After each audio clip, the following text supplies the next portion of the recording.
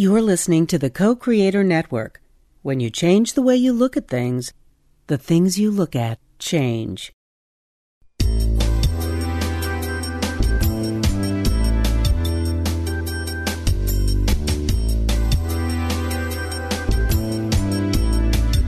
Good afternoon. Welcome to Why Shamanism Now, a practical path to authenticity with your host, Christina Pratt, Director of the Last Mask Center for Shamanic Healing. She's talking about how shamanic skills can bring us to physical, emotional, mental, and spiritual well-being, especially when nothing else can. Now, here's your host, Christina Pratt.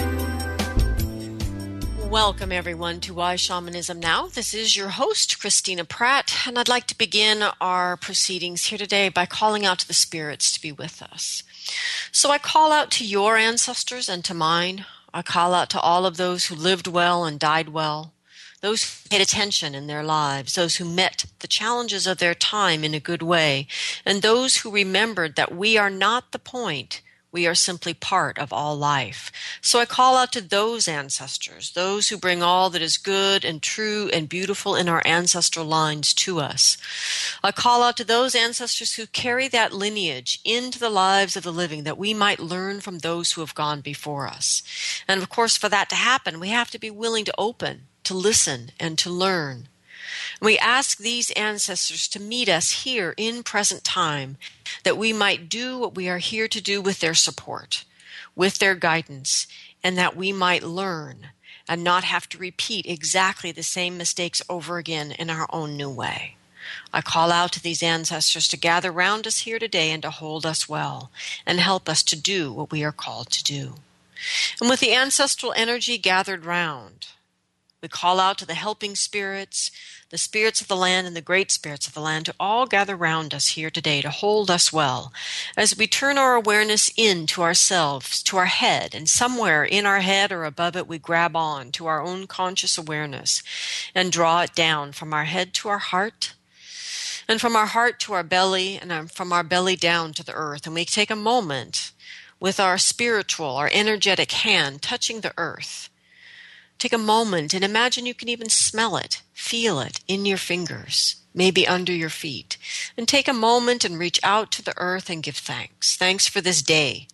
Thanks for all that has come together in your life that has brought you to this moment, for all that is, for all that will be. We give thanks for the great beauty, for the challenges in life, for the great diversity in life. And we take just a moment touching the earth in this way, in our gratitude from our heart, and take a moment of awe to just connect with the fact of life, which is a true and profound miracle.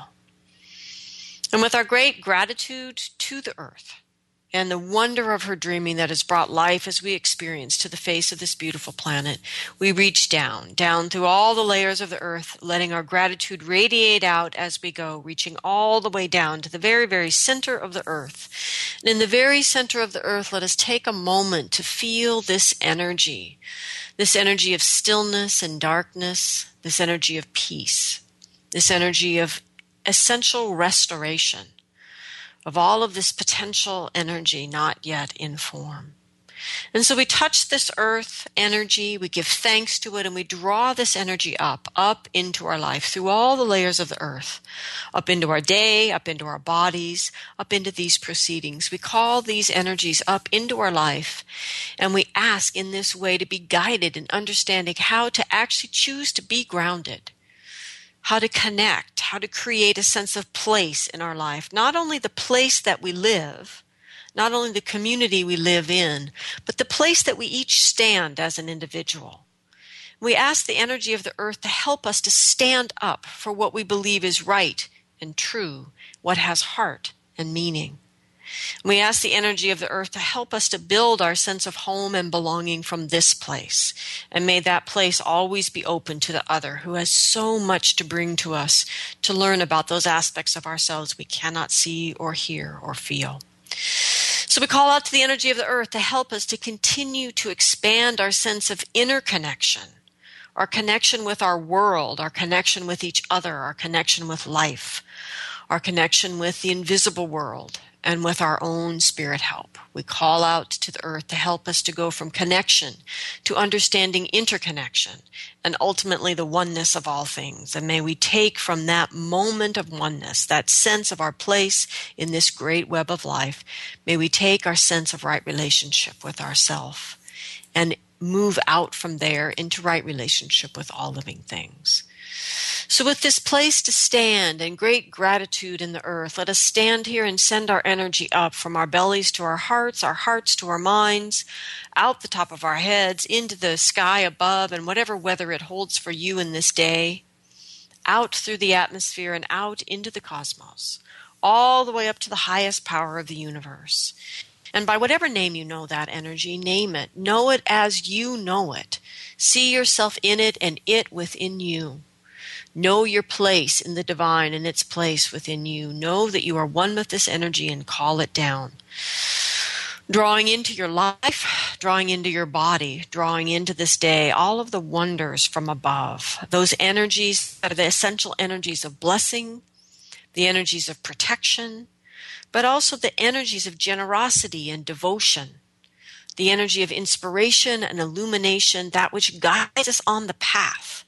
It is not just about knowing where we stand, but is how do we walk that walk in the world.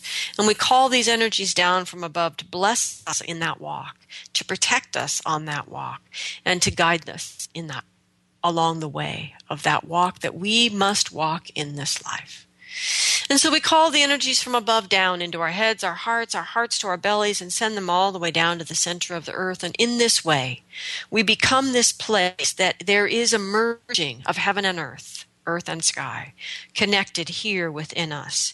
And we ask the dance of these two energies to awaken the spirit of our heart, awaken our heart to its true and unique nature, to be the great crucible of transformation that lives within each human being.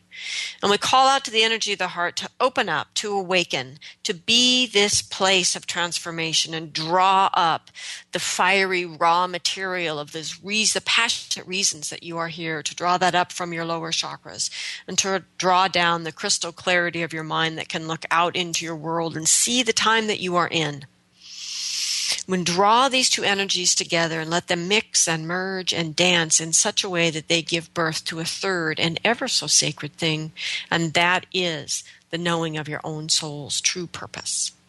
And may you find in your human heart the courage to do something in this day, large or small, to bring that purpose into manifestation, to bring your gifts into the world, to bring your clarity forward. Do something to help to make why you are here more real in the world. And for all the spirit help that we have in doing that, we give great thanks for all those energies gathered round, the earth below, the sky above, and the heart here that helps us understand how to flow and to work with all these things. For all of this, we give great thanks. And I give thanks to those of you who have been able to donate financially to the show to help me to keep the show on the air and to keep it free, to keep it advertising free, to keep it available to anyone who can get on the internet. You can find the archives of the show at whyshamanismnow.com. You can find them at co-creatornetwork.com. You can find them at iTunes. You can find the interview shows at the Society of Shamanic Practitioners site. They're all over for anyone who can find them. And I give great thanks to those of you that can help me to continue to make that happen. So I give thanks to Nate. I give thanks to Florence and Judith and Chelsea and all of the listeners who have been able to donate financially. I am grateful to you. If this show moves you in any way, know you've been moved in the heart. And this is the essence of shamanism, is to allow the motivations in your heart that are right and true to be the motivation of your action in the world. And so do something, large or small, to help the show to grow. And if you cannot donate financially, you can certainly bring things into your journey circles, live them in your own life, challenge me with questions you have about the teachings, bring up your questions, and bring up your show ideas. Do something to help the show to spread. The other thing to do is link it out there in the cyberspace world. You're all better at that than I am, and I ask you all just to do something to help the show to grow.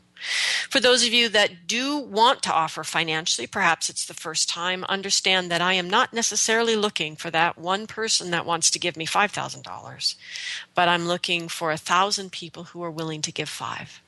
And so I give thanks to all of you for the small donations as well as the large donations, because they do add up.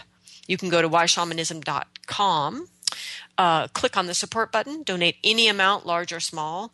And some of you have been discovering that in your own PayPal account, you can set up your own monthly payments to Why Shamanism Now. And if you have any questions about that, you can email me. I'll probably forward you to Andrea. But as you know, if you don't want to do any of this over the internet, or you want to contact me with questions, you can reach me at Christina@lastmaskcenter.org. So we are live here today as we continue with Why Are We Afraid to Live Well, Part 2. So if you'd like to call in, if you have a question about today's show topic, you can call in at 512-772-1938, or you can Skype in from the co-creatornetwork.com site, or email me, Christina@lastmaskcenter.org. So thanks, everybody.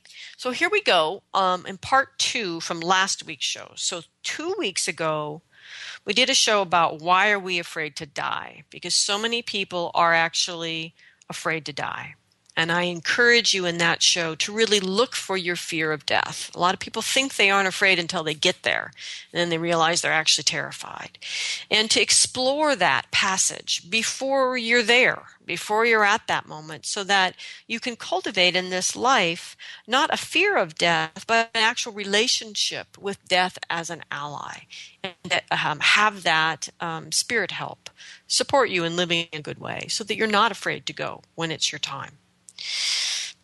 But the whole issue of being afraid to die begs the question of being afraid to live, because anyone who is truly living well actually isn't afraid to die, because there is this paradoxical feeling that rises up from living well, which is, oddly enough, today is a good day to die, because you feel in that day filled by the exchange of energy that comes from doing what you've come here to do the best that you can in that day. And it's an odd, paradoxical relationship, this relationship between life or death. And maybe it's not odd at all.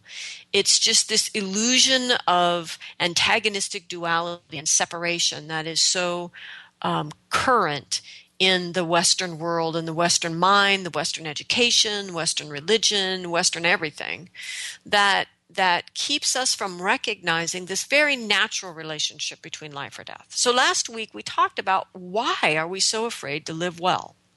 Because people are afraid. For most people, the fears cultivated, the template of fears cultivated in your childhood still limit your life as an adult, even though the valid reason for your fear in childhood, which was your dependency on other people, is now gone. You're a grown-up. You made it. You're alive. You're listening to this show, so I know you're kicking. You're living and breathing and kicking. So you made it. So there's no valid reason for those childhood fears any longer. They were valid at the time. They're not valid now. And yet that template of fears, fear of death, fear that no one will love me, and all of these essential versions of fear of abandonment, fear of being banished, fear of annihilation, fear of death, fear of not being loved. There's all of these versions on these fundamental themes. And we allow our fear around these things to construct a bubble, a cage really around ourselves that keep us from living fully and living well. And it makes us very afraid. We're literally afraid to live well. It's kind of bizarre. Now, I haven't really talked about what I mean by living well, because I'm assuming after listening to this show for however long you have, you sort of get what I mean about living well. Living well is not about making a lot of money, being famous, being the best at what you do. Living well is about doing what you believe has heart and meaning, and because of that, living without anxiety, because you know that what you're doing matters to you, and that you have cultivated a kind of maturity such that what matters to you is not selfish. It's not like a kid who just wants what they want right now, which is not a problem when you're a kid. It's a problem when you're a grown-up. That as an adult, we need to transition from needing love to needing to give love, needing to connect, needing to express our true self in the world. And so this is what living well is about. It's having an outlet for your love in your life. It's having an outlet for your true expression in your life. It's for spending most of the hours of the day in your life doing something that has meaning for you so that you know the time you spent in this day consuming the resources of this beautiful world were well spent, that they matter to you, not to others necessarily, but to you, that you understand you touched others. You understand that what you have done matters to your heart. And this is all very tricky because the mind is a complex place. So anyway, that's what we started talking about last week. And I'm just going to continue on. So last week, as we explored this, the first thing that I talked about in beginning to confront your fear of living well is that you had to change your wanting. And this is very much more important, even perhaps than it sounded last week. You have to want living a life that has meaning and purpose, living in a life that does not create anxiety in your heart, living a life that does not trash the health of your body, living a life in which you are being energetically responsible. This is a life that has heart and meaning. And so I shared an example of my own experience of realizing at a particular point in time in my life that I no longer cared that much. I no longer wanted to be the A student, the good lover, the beloved child that my parents were proud of, that all of these things that had motivated my learning in life. It's not that those were bad motivations in my younger life, but I realized as a young adult that those motivations, in a sense, had been realized and they no longer mattered. They either were no longer valid or they had been realized and thus no longer mattered. And that what was important was to change my wanting so that what I wanted was to know why I was here. And so from there, and that's a very careful place you have to be, because you have to be careful what you ask for when you start to change your wanting, right? And so what I asked for at that time in my life was to know my purpose. I wanted to know why I was here, and I changed my wanting. I wanted to know why I was here more than I wanted all of these other things I had wanted throughout my life. And many of those things were the person I'd created that survived, the person that I created that knew how to go out, get a good job, earn money, pay my bills, and succeed in a cultural consensus reality format. It's not that I don't make money and pay my bills. It's that no longer became the driving wanting in my life. So I wanted to live my soul's purpose in a way that allowed me to be a successful citizen or a responsible citizen in my world. You see, so it's changing the focus of the wanting. And I talked about how at that time I carried with me this quote from Alva Simon: "Death is only one of many ways to lose your life. The dangers of not doing what you perceive as your destiny are greater than anything else." And I think this is critically important to understand, that death is actually not the worst thing that could happen to you. And this is part of the gift of a belief in reincarnation, is that you realize death is not the worst thing that could happen to you, that death happens, and it happens in every lifetime, and you come back and you do another life, and that it in and of itself is not the worst thing. The worst thing that can happen is to waste a whole life. So the worst thing that can happen is not doing what you perceive of as your destiny. So then we moved on in this conversation, and we talked about the 4 things. We sort of looked at the experience that changed my life from worrying constantly, very serious about things, and worrying constantly, to a place where I could live each day and know each day was a good day to die. And that I talked about how all that changed was me, not my life. And so what had changed in me? And that's what we talked about last week. And we talked about, the first part was accepting that I had to accept that the best that I could offer was actually failing to meet the needs of my heart in this life, and that I was willing to let that self fail. And this is something people really are afraid to do, to let that door close, to be in the unknown. I actually spent a very, very goal-driven person, always have been. And I always had a goal through childhood. And I actually spent, before this period of time in my life, an entire year in my life aimlessly, which was extreme. I know some people live that way. I get it. I know. But for people that are really goal-driven, that's a really terrifying thing to do. So I encourage you, if you are very goal-driven, to be aimless. And if you're aimless all the time, pick a goal and drive towards it. It'll scare the crap out of you, but it'll help you begin to bring yourself into balance. So anyway, being with the unknown, really being with the unknown periodically is a good thing to do. So this self dies off. I let it fail. I accept that it's failed and I let it go. I have no idea what else to be. So I simply, hang out, have coffee with the unknown, make it a familiar, and allow the new doors to open. You have to give the universe time. You can't just expect this door closed, the next one opened immediately. Because for most of us, we leave a foot stuck in the door. And these were the journeys that we talked about, is to journey to find out where have you got a foot stuck in an old door that needs to be allowed to close, because the new doors will not open in your life until those old doors closed. So that was one kind of set of journeys we talked about. But we also talked about the brass balls journey. And this is the kind of journey that gives you answers you most likely do not want. I mean, if you really do the journey and are open to answers you don't want, it's a whole bushel of stuff you don't really want to deal with, but now you've got it and you can deal with it. And that's the beauty of it.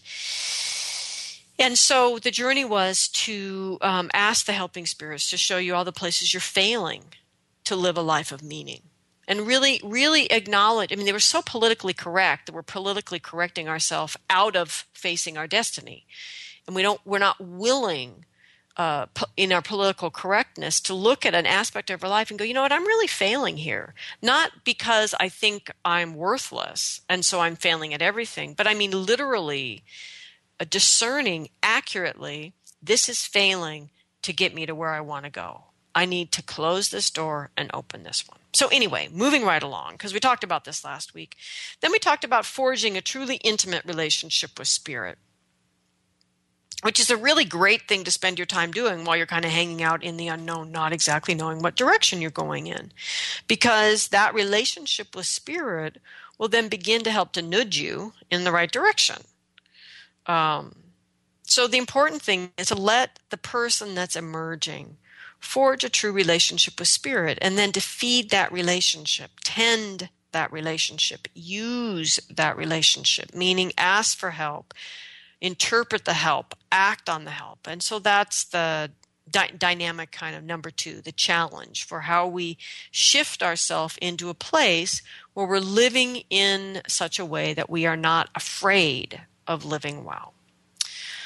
So then the third challenge, I started kind of running out of time, but we were talking about teasing out your understanding of you, the I. When you think of I, who are you thinking of? Who's the I? The personality, which is kind of more like an outer person, an outer expression of the I. And then the man or woman you've learned to be and may have wrestled with. So there may be acceptance, there may be rebellion going on around this template that you've constructed from all this free information you've received from your family, from your experience in school, from your experience perhaps living in different places in the world, from your experience in whatever religion you were raised in, from your experience not being raised in religion, from this culture, from media, from the stories that have been burned into your brain through watching television and movies, that these things all contribute to us crafting together an idea of what does it mean to be a man? What does it mean to be a woman? And how do I deal with the fact that I don't fit this story of man or woman? And so what I talked about is how important it is to tease those three aspects of yourself apart. Because for most people, the sense of the I, when I say I, who am I feeling? Who am I talking about? And your personality and this program of being a man or a woman, these three things are all completely forming, all twisted in on themselves. I planted these carrots this year too close together, and they grew all twisted around each other, and they actually look like little Kama Sutra carrots. It's pretty funny. But I think about these carrots all the time when I'm talking about the way things that are too close together grow all twisted around each other like a great puzzle piece, and it gets to the point where there's no way to get these carrots apart. You know, it seems like there's no way to tease these aspects of yourself apart, but you must. You absolutely must. And this is part of the reason we need a relationship with Spirit. Because sometimes we can't tease these things apart without the particular kind of insight that helping spirits offer us. So the important thing was to be able to tease these energies apart, and then to allow the story of man or woman, of the dreaming, the whatever this programming is that you've taken on that shapes or directs your sense of what it means to be a man or a woman, to allow that energy to go as a template for who you should be, just to allow that energy to go. To a great thing for you to toss into your winter solstice fire or summer solstice fire for those of you in the southern hemisphere.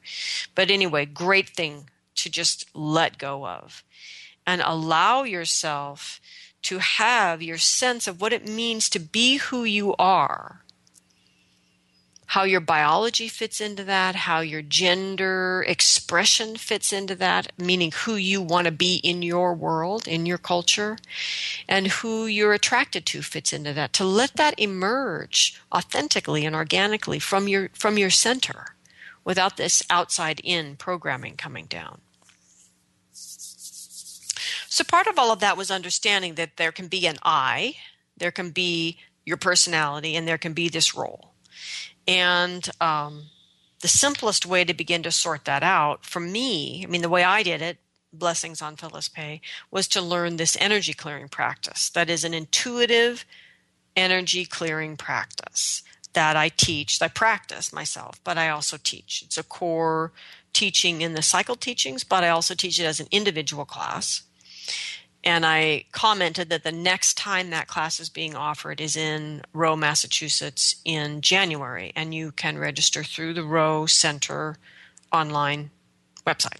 Okay, but moving right along, so we offered journeys to new journeyers because your helping spirits are really good at helping you tease these things out, the I and the personality and the programming for male or female, man or woman, because that mess is already present. The entanglement is already present, and your helping spirits are really good about helping you be very accurate about what is already manifest. So even really new journeyers can actually get good information asking about how to untangle these three aspects of yourself.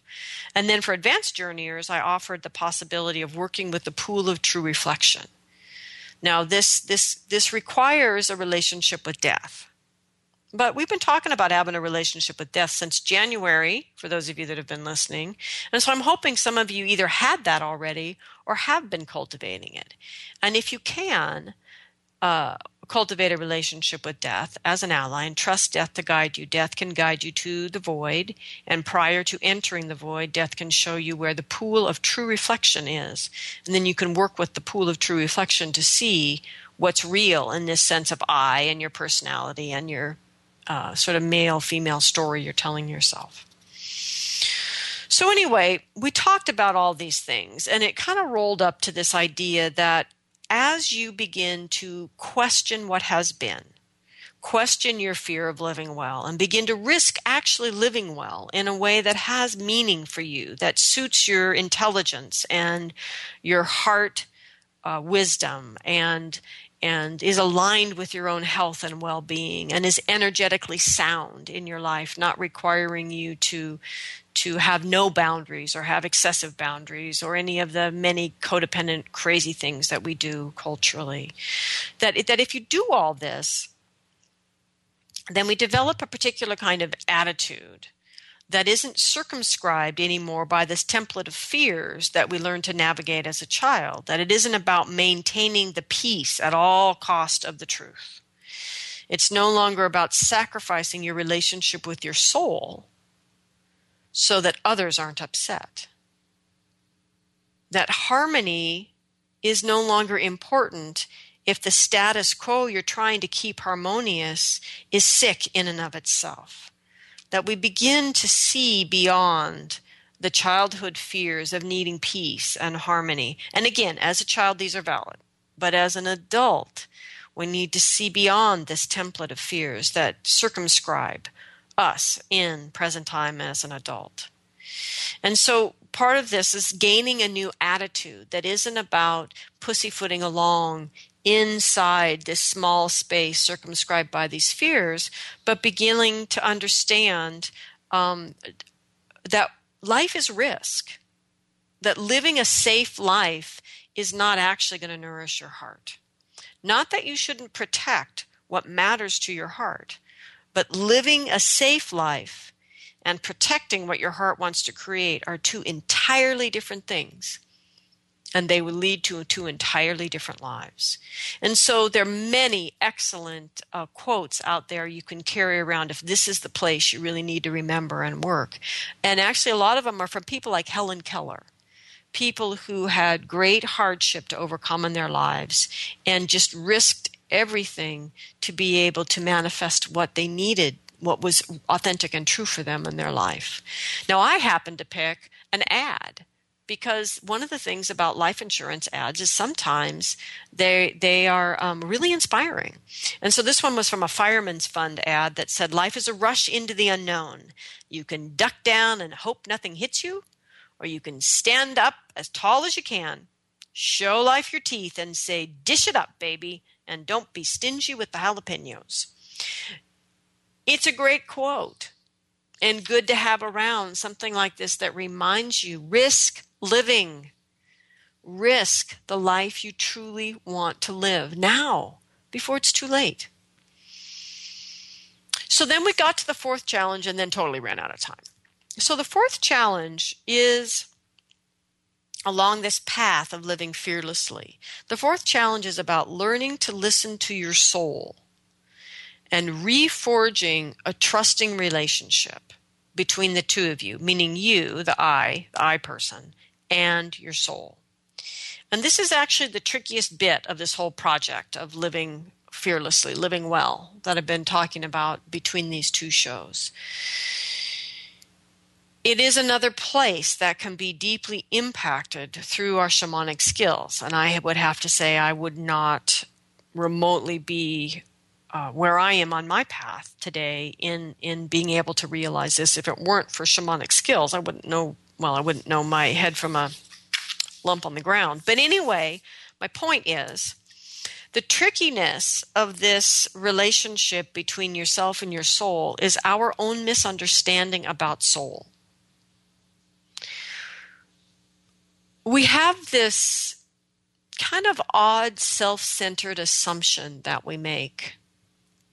And that odd self-centered assumption is that things that we ignore and deny and belittle and denigrate year after year are actually going to want to talk to us when we finally decide it's time to talk to them.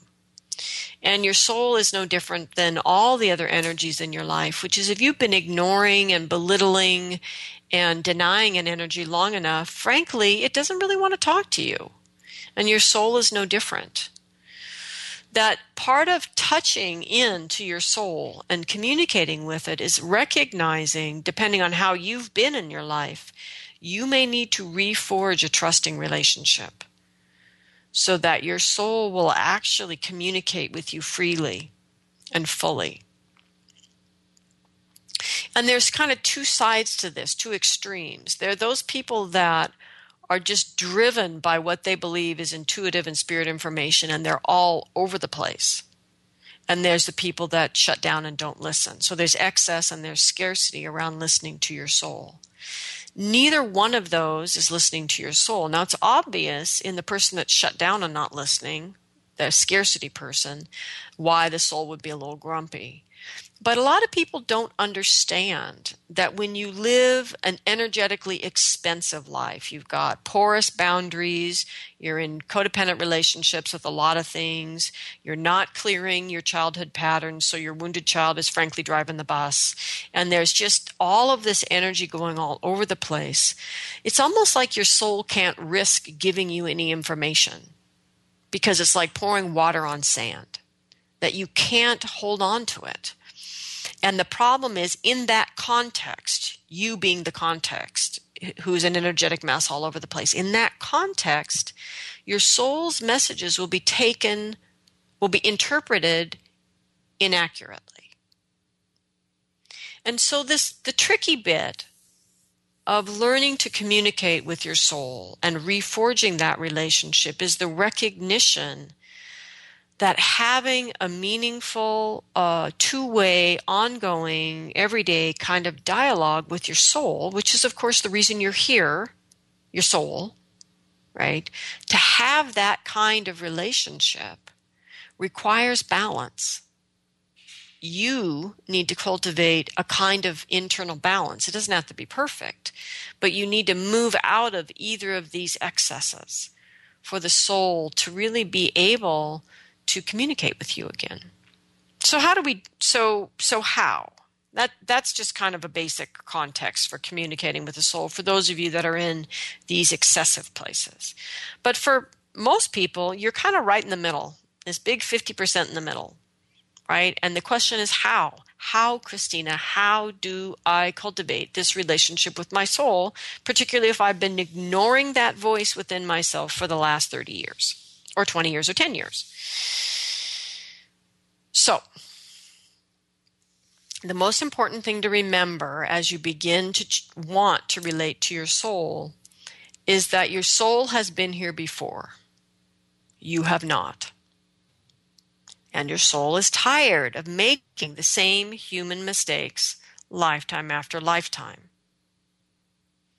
And so in many ways, it's like coming to a helping spirit with the right attitude. You need to come to your soul with the right attitude. Your mind is not wiser than your soul. It can balance your checkbook faster, but it is not wiser than your soul. Your soul has been here before, and it knows what it's talking about. So let's move into this shamanic solution for this relationship with your soul that is old and has been here before, and you haven't, and you are potentially being annoying to your own soul because you're doing the same things you did in a gajillion other lifetimes, and your soul's bored with you. Okay, so what do you do about that? Okay, so let's talk a little minute here about a particular kind of journey. We've actually brought it up before. And this is came up with Betsy Bergstrom in a journey she shared about journeying to your true self. And so the idea here behind this type of journey is that you can journey to aspects of yourself that you don't actually remember. See, memory is a really tricky thing. And memory and issues of memory have a lot to do with reality and perceived reality. So we live ensconced in our memories of the past, and memories are notoriously unreliable. And our memories are somewhat skewed towards the things that remain unresolved because they kind of continue to provoke our awareness. And then if they're too deeply unresolved, then we shut down and forget them entirely. So this whole memory thing, what we perceive of as our history, is a very tricky thing. It's not actually 100% factual, but it is partly factual. So the important thing to understand is you can journey back to a moment in your life that you had, but that you don't remember. Because you don't remember it because of a bunch of other things happened. So for example, if I had a moment when I was a young child, about 3 years old, I start to have a little freedom. I get to move around. I get to be outside. I feel the energy moving, having a particularly magnificent day. And I'm starting to understand myself in this connected, co-creating relationship with the world around me, with nature, plants, the weather, maybe other kids, maybe not. Maybe it's just me and the world. And I'm starting to actually feel myself as this co-creating entity in this amazing world I've been born into. And it's totally, unbelievably awe-inspiring. And I'm recognizing myself as a being of power. And I'm so excited to go show this awareness to my people, to my parents. And I come blasting, cooking on all 4 burners, radiating this amazing energy, understanding entirely how I fit into the world. Because make no mistake, every child has this moment. So here I am. I'm big. I am connected in. I actually, in this moment, understand absolutely how everything works. And the challenge here is that I am huge. And I come blasting into the life of some parent who's barely keeping it together, barely remembering to get the milk and get the dinner on the table and make enough money at work, each parent working a job, who's taking care of the kids raising, the chaos of an actual family. And so my memory of this moment when I know I am one with all things, I am part of this great, great mechanism of life happening. There's the physical world and the dreaming world. I'm aware of all of this and I get it. And then I don't remember this. Because the next thing that happens is I get yelled at because I'm being too loud in the house. And maybe I do something else and my sibling punches me because I'm being annoying. And all I'm trying to do is express this thing I cannot express to somebody that I love. And all I'm getting met with is the response from people about how they can't deal with how big I am in this moment because they're just dealing with everyday life. So I'm going to remember all those other things that happened and completely forget that moment of that great oneness. Now, the important thing about memory, though, is just because I don't remember it doesn't mean I didn't have it. Now, of course, the flip side is also true. Just because you remember it doesn't mean you actually did have it. And that is the trickiness of memory. But we're sticking with the other side. Just because you don't remember it doesn't mean you didn't have it. So, if you want to rebuild your relationship with your soul, what we want to do is to connect back to moments in your life that you did have, but you don't remember, when you were close to your soul. And so it's a particular type of journey where you're going to journey in to meet an aspect of yourself, to feel that aspect of yourself. You might merge with it. You might just communicate with it. It's not just like a one-question journey. It's more like an intention journey to go and meet this aspect of yourself and really be with it and allow the meeting of this aspect of yourself in the journey to trigger the kind of memory of it in your being, in your body, in your energy body, in your awareness. Okay. So I hope that makes sense. I'm not sure how well I explained that, but anyway, I hope that makes sense. So this type of journey that I'm suggesting, so these are designed then to help you to reconnect the times in your life that you've been closest to your soul. Because there are archetypal moments in the passage through life that we are connected to our soul. And so the first journey is to journey to your 3-year-old self. at the moment of realizing that you were a being of power. As I was just describing, utterly connected to everything, part of the great co-creation of things, not the center of everything, but part of it. You're starting to see how energy exchanges. You feel the dreaming moving through you and manifesting. I mean, not that you have language for this or words for this, but this is this moment that happens to every child sometime around 3 of really recognizing themselves as a being of power. It's a very important moment. And so you would go into the journey, ask your helping spirits to take you to this aspect of yourself, open all of your senses, and really feel into this moment in your life and allow yourself to regain this memory from within yourself, without the stories in your mind, but really allowing your body memory to be reignited by the journey. Because that memory's been damped down by the brain, which repeats stories incessantly, right? And so you want to get out from underneath that and remember something that you don't remember, this 3-year-old self, somewhere around 3, that really knew yourself as a being of power, and to ignite your energy body memory, your physical body memory, your emotional body memory, your deeper mind memory, like your nervous system memory, and your spirit memory of this time. So you want to embody that energy. And you want to do this journey enough that you can actually embody this energy just purely through recall, like sitting in a meditation and recalling it. But anyway, my point is, as you do this, it will trigger all these other stories that challenge this truth of yourself as a being of power. And that's part of what needs to be cleared to open the way for you to connect deeply with your soul. So you feel this feeling of this 3-year-old self who's connected to his or her power, and then you notice what that brings up. What stories does that bring up to challenge? What beliefs does that bring up that challenge that deeper, more fundamental truth?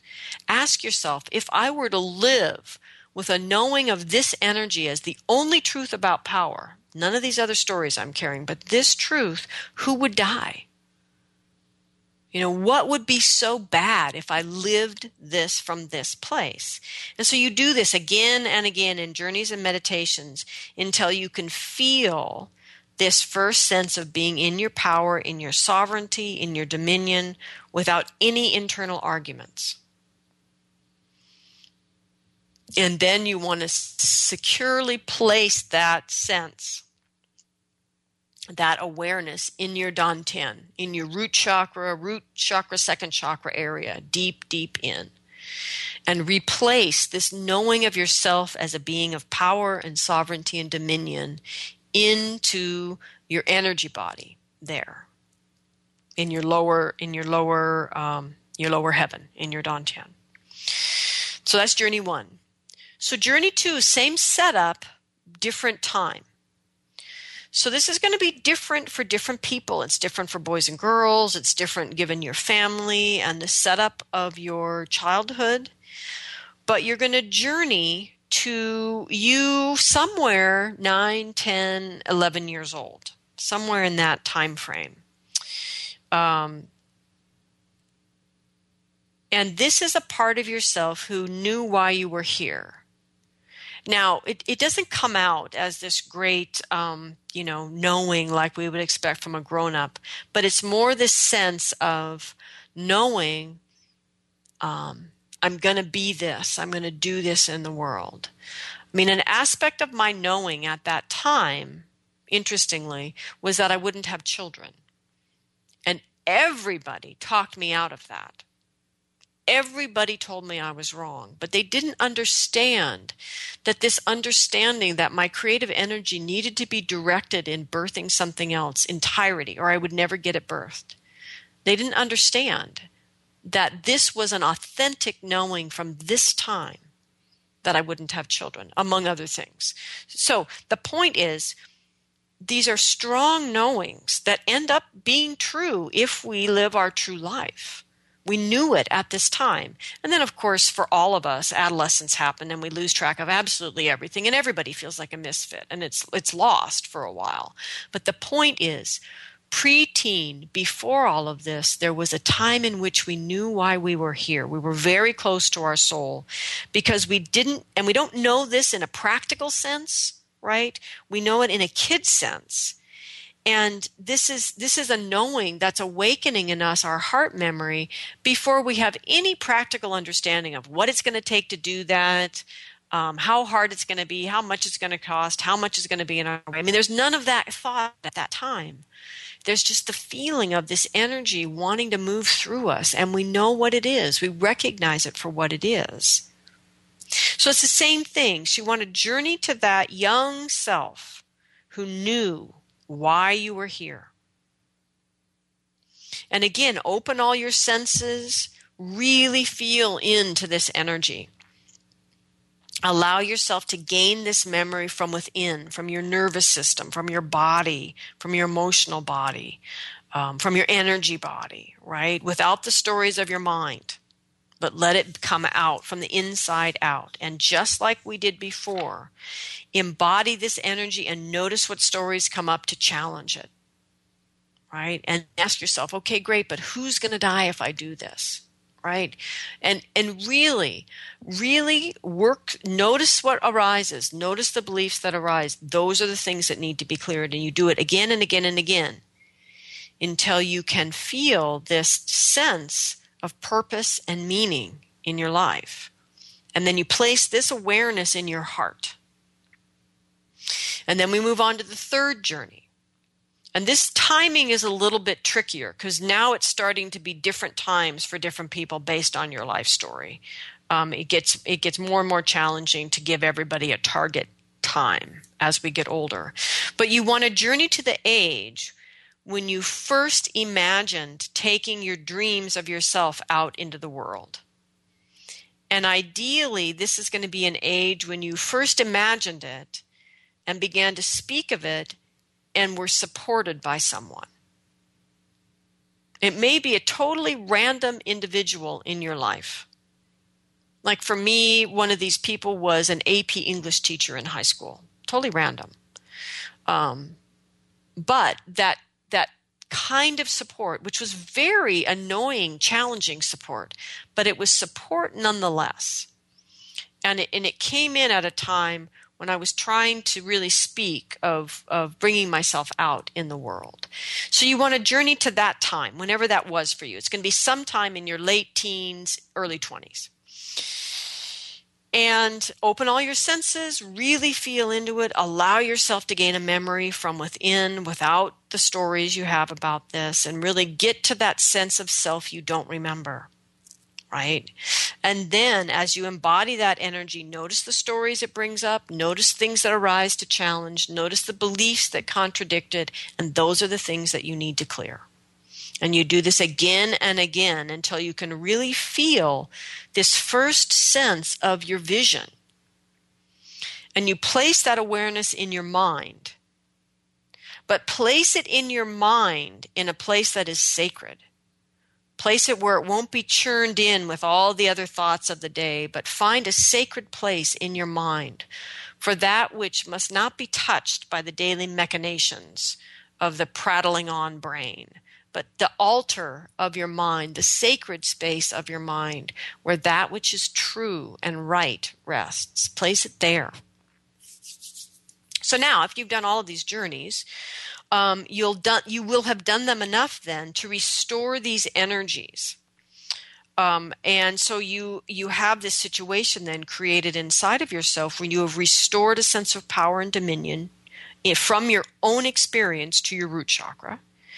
You have restored your heart memory of why you are here based on your own experience. And in this way, you'll have restored this memory in your heart chakra. And you will have restored the sense of your power to dream your own life and be supported in that dreaming based on your own experience. And then you will have restored that to your mind, to the sacred space of vision in this inner clarity place of the sixth chakra. And then you link all of these centers on your truth cord, the cord of truth that runs from the highest part of the universe down through your body and connects down into the center of the earth, right, through all your chakras. So now they're all connected. So in this way, you've restored your relationship with the times that you have actually connected with your soul. And then you can begin to reforge this as a working relationship, because you can tune in to this place now and begin to relate to your soul. So you cultivate this relationship with these energies as they line up on your truth cord, and you can begin to hear your soul as a respected voice in the movements and thoughts and the choices of your day.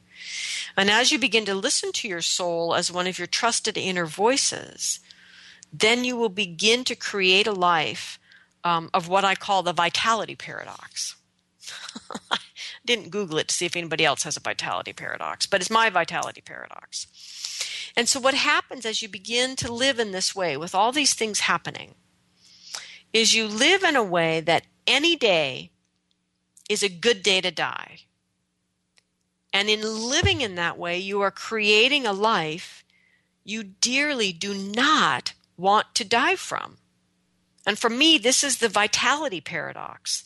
The more fully I embody this paradox in my life of living in a way that any day is a good day to die, and loving the life that's getting created, so I don't want to die out of it, it just creates more and more vitality that I have then to live the life.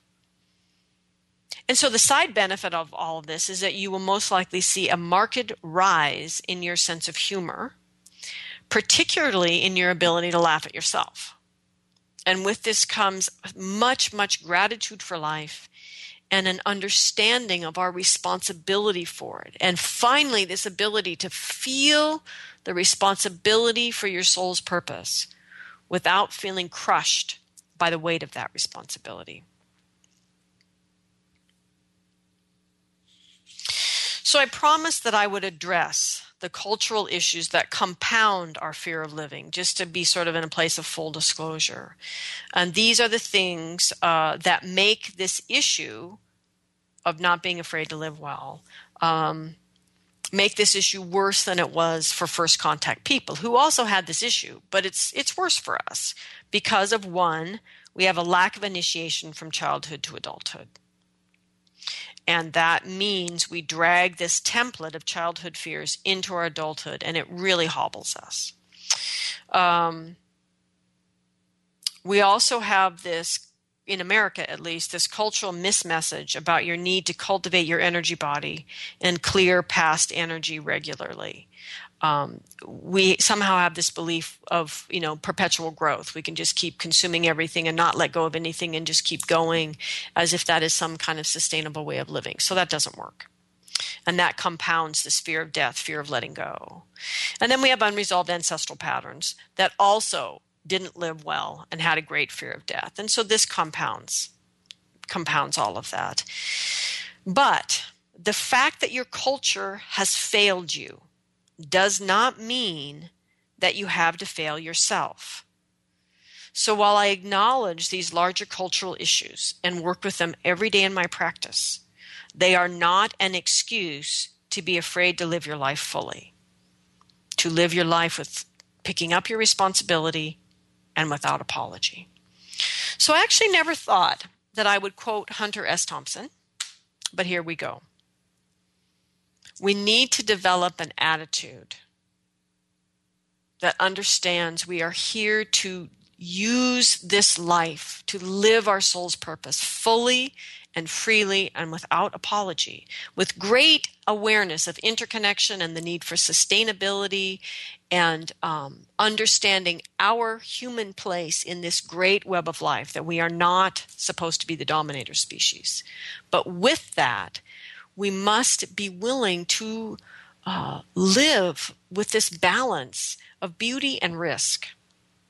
So life, this is Hunter, life should not be a journey to the grave with the intention of arriving safely in a pretty and well-preserved body, but rather to skid in broadside in a cloud of smoke, thoroughly used up, totally worn out, and loudly proclaiming, "Whoa, what a ride. So, live your life. Don't be afraid. Take the risks necessary to create the life that has meaning for your heart.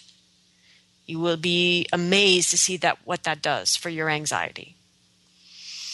And so remember, in all of this, the message we got from the teacher about sovereignty and supreme power to govern yourself, that this was going to be the big issue, and because we've learned to be afraid of our own power.